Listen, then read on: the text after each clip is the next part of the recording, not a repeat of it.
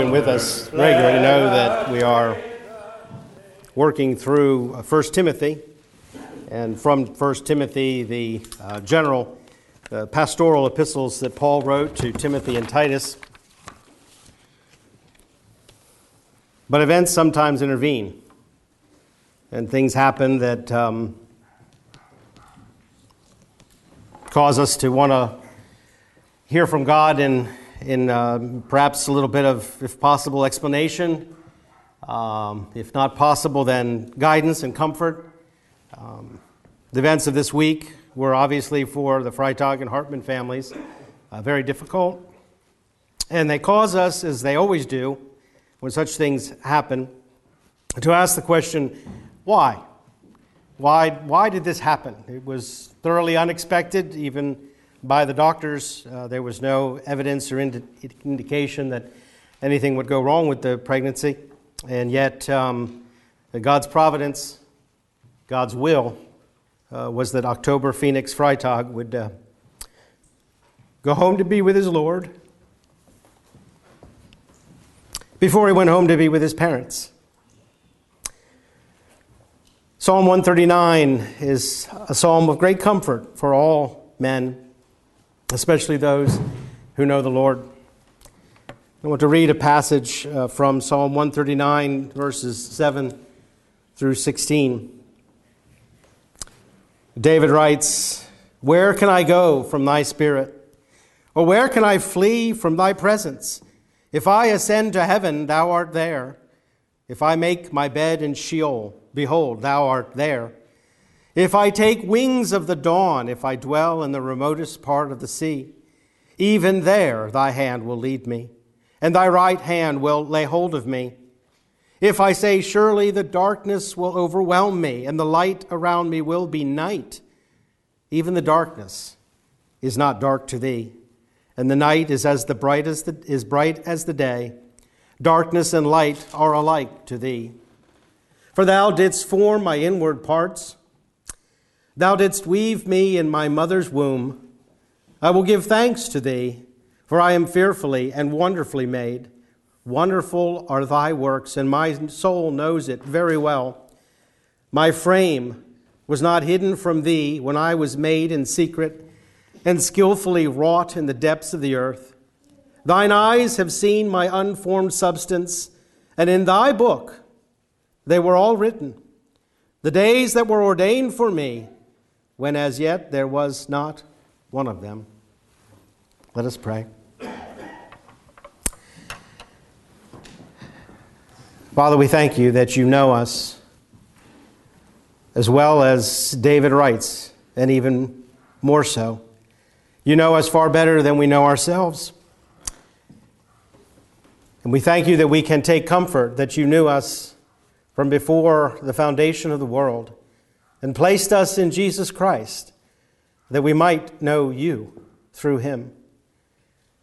And you who formed us in our mother's womb have recreated us to be in the image of your Son, Jesus Christ. Father, we ask that the Spirit of comfort and of light, the very same Spirit, the Holy Spirit of God, might be in us and around us, to shed light on our lives, to give us light to our paths, that we might walk in righteousness and truth, for your glory, for our good, and for the exaltation of the one whose name we bear, Jesus Christ, in whose name we pray. Amen. Miscarriage is a common occurrence. Less common in our day than in past, but nonetheless still amazingly common among medical conditions. And I find that as a pastor, when I'm in the midst of these circumstances, it is remarkable to see the way the medical world responds to the woman, to the man, to the father, the mother, whose child has been lost.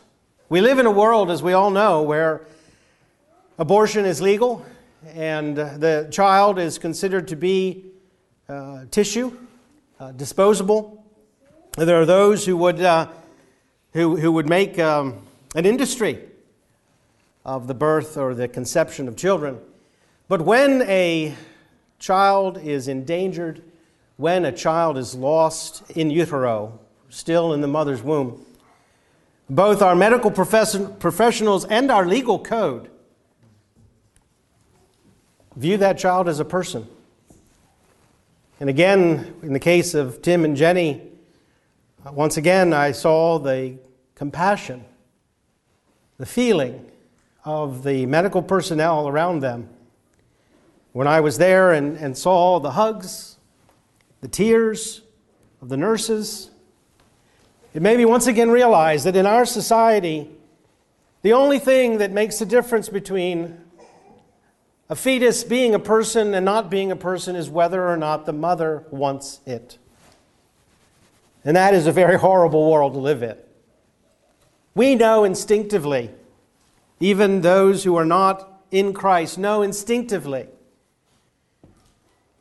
that from the moment of conception, we have a child. We have a person. And these are times that remind us of that fact. And yet, when that child dies, either in infancy or in utero, we ask the question, why? Why was it the Lord's will not to allow that child to come into the world? And that's a natural question. And we're told by some historians and anthropologists that there was a time when men didn't really care. Women didn't mourn the loss of their children. That is baloney. There has never been a time. Eve mourned the loss of her son while he was living, of course, Abel. The loss of a child has always been felt keenly because of the knowledge that we have, perhaps that innate knowledge given to us at creation, that this child was created in the image of God. This child within the womb, as we read, was fashioned and formed by the hand of the Lord God Almighty. And so when that child is lost, we know it not to be simply a medical condition, but a death. And we ask why. Now, biblically, when the question why comes up, you think of the passage in James where he says that God will give wisdom to whoever asks, that pure and peaceable wisdom that is from above. And then maybe you go to that genre of Scripture that is called wisdom literature, and you read it in the hopes of finding out the answer to your question, why? But I have found over the years that the real beauty of biblical wisdom literature is that there isn't always an answer. It doesn't suit well oftentimes with our Western way of thinking, but God is not like us. His thoughts are far above us. His thoughts are past finding out. And as Job realized at the end of his ordeal, there was no explanation, only praise to the glory of God. But we turn to, for example, the book of Ecclesiastes and perhaps get the perspective of Kohelet, the preacher. That book is often viewed as fatalistic and depressing. I don't find it that way. I think the only reason we would find that is if we are actively seeking a specific answer to our lives and to particular questions within our lives, as Kohelet was, only to find out that there really aren't such answers.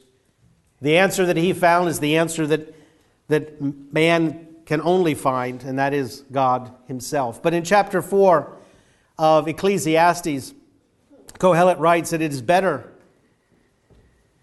those who have died are better than the living, and even better than both is the one who never existed. Why is that? Because Kohelet says he has never seen the evil that is done under the sun. And so oftentimes at the loss of a child, especially one that is still in the womb, we think, well, he will not see the evil that is done under the sun. And there's truth to that. There's a great deal of evil in the world that we see, a great deal that our eyes wish not to see. But we also know that there's a great deal of joy. There's a great deal of love. There's a great deal of beauty that we see. That by God's common grace, is permitted to us to offset the evil that is done under the sun. And we still ask of the child who dies in the womb, why will he not be able to see the joys of family, the beauty of God's creation, the love of his parents? And we still are left with the question, why? And this question is instinctively, it's innately a religious question.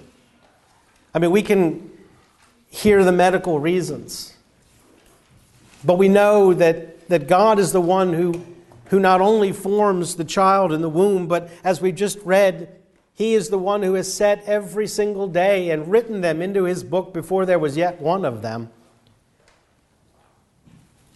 Tim and Jenny will meet with the doctor. Tim and Jenny will hear if there is anything medically behind the loss of October. But we know, as Tim and Jenny know, that it was the will of God. It's innately a religious question. And the church has attempted to answer that question over the years. The Roman Catholic Church, in trying to deal with the loss of children who were unbaptized, came up with the theology of infantis, limbus infantum. Limbo is what it's called. This is the place where those who die unbaptized in infancy, it's neither heaven nor hell, but a place of eternal bliss, somewhat of an Elysium of thoughtlessness and painlessness. But they're dealing with the matter as if the church itself were the source of all salvation, which is what Rome believes. And therefore, if a child is not baptized, the child is not in the church, and they cannot accord to that child the blessings of salvation, but they cannot bring themselves to condemn that child to hell. And really what it comes down to, and that is, where is the soul of our departed child? Presbyterians sought to answer the question when they gathered at Westminster in the 17th century, and they came up with one of the classic theological tautologies of all time, when they said that the elect infants dying in infancy are regenerated and saved by Christ. Well, of course they are. They're elect. If you're elect, then you will be saved. But that doesn't really answer the question, does it? Because God has not given us to know whether our child is among the elect. Now, for the Presbyterian, there is the presumption that the child of believing parents is among the elect, and yet that cannot be proven biblically, and as often, even within Presbyterian churches, proven to be false. One of the distinctives of Baptists is that we do not make that assumption. We do not assume that our children will be believers simply because they are our children. And so for us, perhaps the pain is more acute when we ask the question, where is the soul of my child? Or in my case,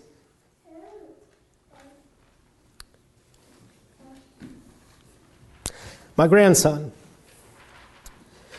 I don't rest on the pronouncements of Westminster and certainly not on the edicts of Rome. We rest on Scripture, which is a firm and solid foundation. And we ask, what does the Bible say?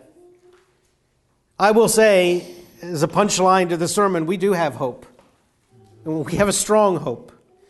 But that hope must be grounded in truth, or it is nothing more than a wish. And all of us wish that all of our children will be with the Lord. The parent has just as strong a desire for the children who survive infancy and who grow into adulthood to come to the Lord, as to know that the child who dies in infancy or even in the womb is indeed with their Lord. We have that wish, but can we ground that hope in truth? I believe we can. From Psalm 139, we lay a foundation of our faith that teaches us that life does indeed begin at conception. The medical community cannot cannot find a point between conception and delivery, at which point they can say medically, life begins here. We know, as God has told us, that His Spirit has known us from the very moment of our existence in the womb. At that moment when He began to weave our form together, He who created us in Adam creates us in our mother's womb. But it's more than just the mechanical biology of gestation. Because God says, I not only put you together, I have known you. And that word biblically, to know, is one of the most intimate relationships that can be conceived. He knows the one that He frames, that He puts together in the womb. Verses 13 through 15, He says, Thou didst form my inward parts. Thou didst weave me in my mother's womb. My frame was not hidden from Thee when I was made in secret and skillfully wrought in the depths of the earth. But it's not, again, just the biology. Because before that, in verse 7, starting this section, He says, Where can I go from Thy Spirit? He mentions heaven, He mentions Sheol, but then the writer takes us into the womb of His mother and says, even there, Thy Spirit has known me.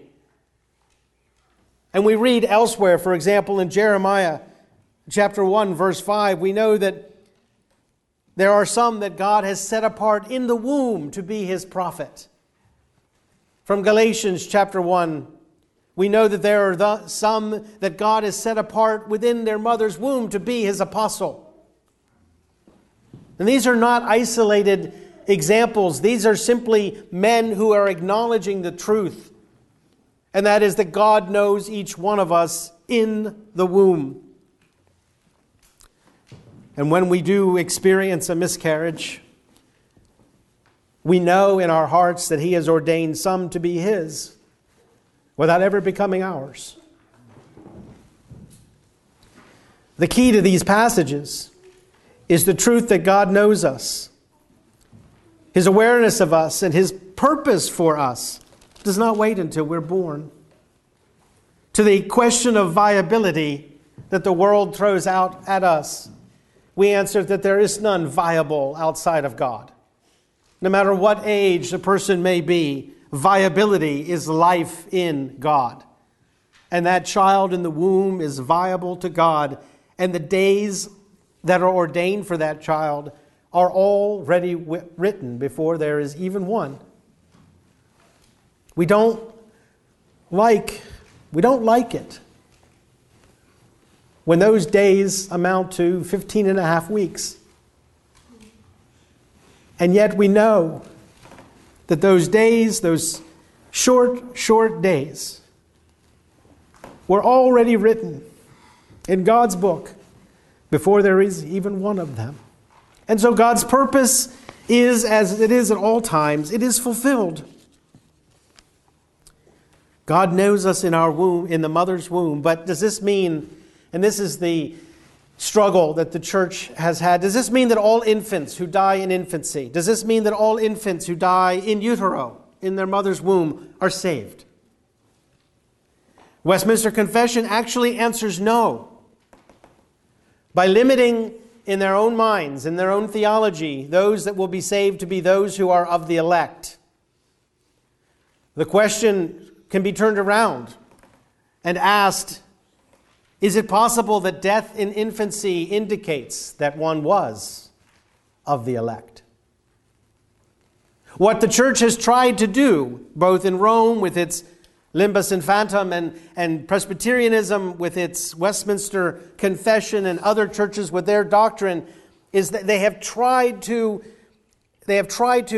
make a distinction between infants who die in infancy within the pale of Christianity and those who are outside, allowing those who are within the church to be saved and denying those who are outside, as if there are no elect born into Muslim families. There are no elect born into Hindu families. There are no elect born into Jewish families. Do we not know that's false? Because we know that there are Hindus and Muslims and Jews and atheists who come to the Lord, who manifest in their life that they were indeed written and known by God before the foundation of the world. So Rome says only in the church. But Westminster says only the elect. Do we have a better answer? Well, I think we do. But as many things that are mysterious in Scripture, it is not a direct answer. Paul gives a very interesting self-analysis in Romans chapter 7. We know that passage is the passage where he is wrestling with the sin that dwells in his members and causes him to do the things that he does not want to do and prevents him from doing the good things that he wants to do. And he ends by saying, "Oh, wretched man that I am." And there are those who deny that this is autobiographical. And I don't understand as I read their commentaries where they're coming from. This is clearly Paul talking about himself, and yet he's talking about himself as a paradigm. He's talking about himself as a man. And therefore, he's talking about himself just as he is talking about us. What we read Paul going through, we have all gone through. But a passage in this section, Romans chapter 7, that is frequently overlooked, rarely developed, is verse 9, where Paul says, "And I was once alive, apart from the law. But when the commandment came in, sin became alive, and I died." Our theology has taught us, and I think properly so, in fact, I know properly so, according to the Bible, that we have each and every one of us born naturally, meaning having both a father and a mother, are conceived in the sin which Adam introduced into humanity and into the world. It is called original sin. We are taught theologically that from that sin we inherit death. Romans 5 teaches that because one man sinned, and in him all sinned, therefore all die. But then an extrapolation is made. And I think perhaps you haven't thought about this, perhaps you have. But we have concluded that in Adam we have all inherited condemnation. Now I would challenge you to study this as Bereans, but I do not believe the Bible teaches that. I think the Scripture teaches in many places that every man will stand for his own sin and none will be condemned for the sin of another. That death, as Paul says, reigned over all men, even those who had not sinned in the likeness of Adam. And the evidence of Adam's sin remains with us through the evidence of death, which is the last enemy that we're told Jesus Christ will defeat and put under his feet. Death is our inheritance. But is condemnation? Paul says, "I was once alive." And for Paul to be alive and to say, "I was once alive," can only have reference to his standing with God. That he was in right standing with God. Jesus said, "This is eternal life, that they might know you and Jesus Christ whom you have sent." That is life. That is being alive. Those of us who are now in Christ, we were dead in trespass and sin. And by God's grace, through faith in Jesus Christ, we are now alive. And so for Paul to say, "I was once alive, and then I died," brings him around to Romans 8, verse 1, where he says, in Christ there is what? No condemnation anymore. He's alive again. He was alive. The law came. The knowledge of good and evil came. And because of his inheritance of corruption through Adam, he died. He sinned. But that teaches me, and I don't know whether it teaches you, but I offer it to you for consideration, that there is indeed what is called frequently an age of accountability. That while we know that every one of our children is conceived in iniquity and born in sin, that does not teach us that that child from the moment of conception abides under the wrath of God. For God's grace has ordained that every man shall be accountable for his own sin. Not the sin of Adam, not the sin of the fathers, not the sin of the ancestors, but his own sin. That gives me great hope, and a hope that I can extend beyond the walls of the church. A hope that God is God throughout the world, over all people, and that He knits each one together, some as vessels of mercy, others as vessels of wrath. But He knows everyone conceived in every womb, regardless of the circumstances of their heritage. October Phoenix Freitag, by God's providence, did not come to the age where the law came into his life and he died. We have no answer as to why God chose that to be, but great comfort in knowing that October Phoenix Freitag was not unknown to his Lord.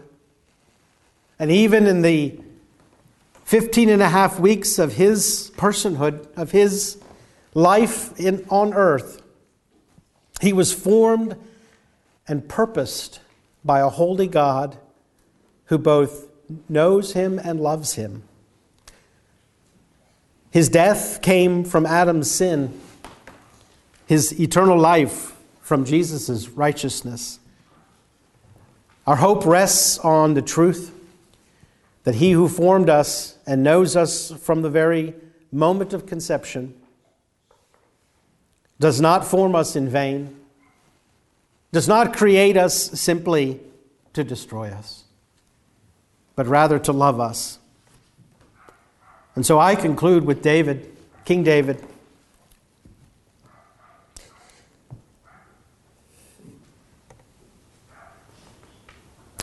He will not come to me, but I will go to Him. Let us pray. Father, your grace is magnificent. Your ways are indeed past finding out, and we do not desire to set our minds on things that are above us, but rather that our hearts would be comforted by what you have revealed.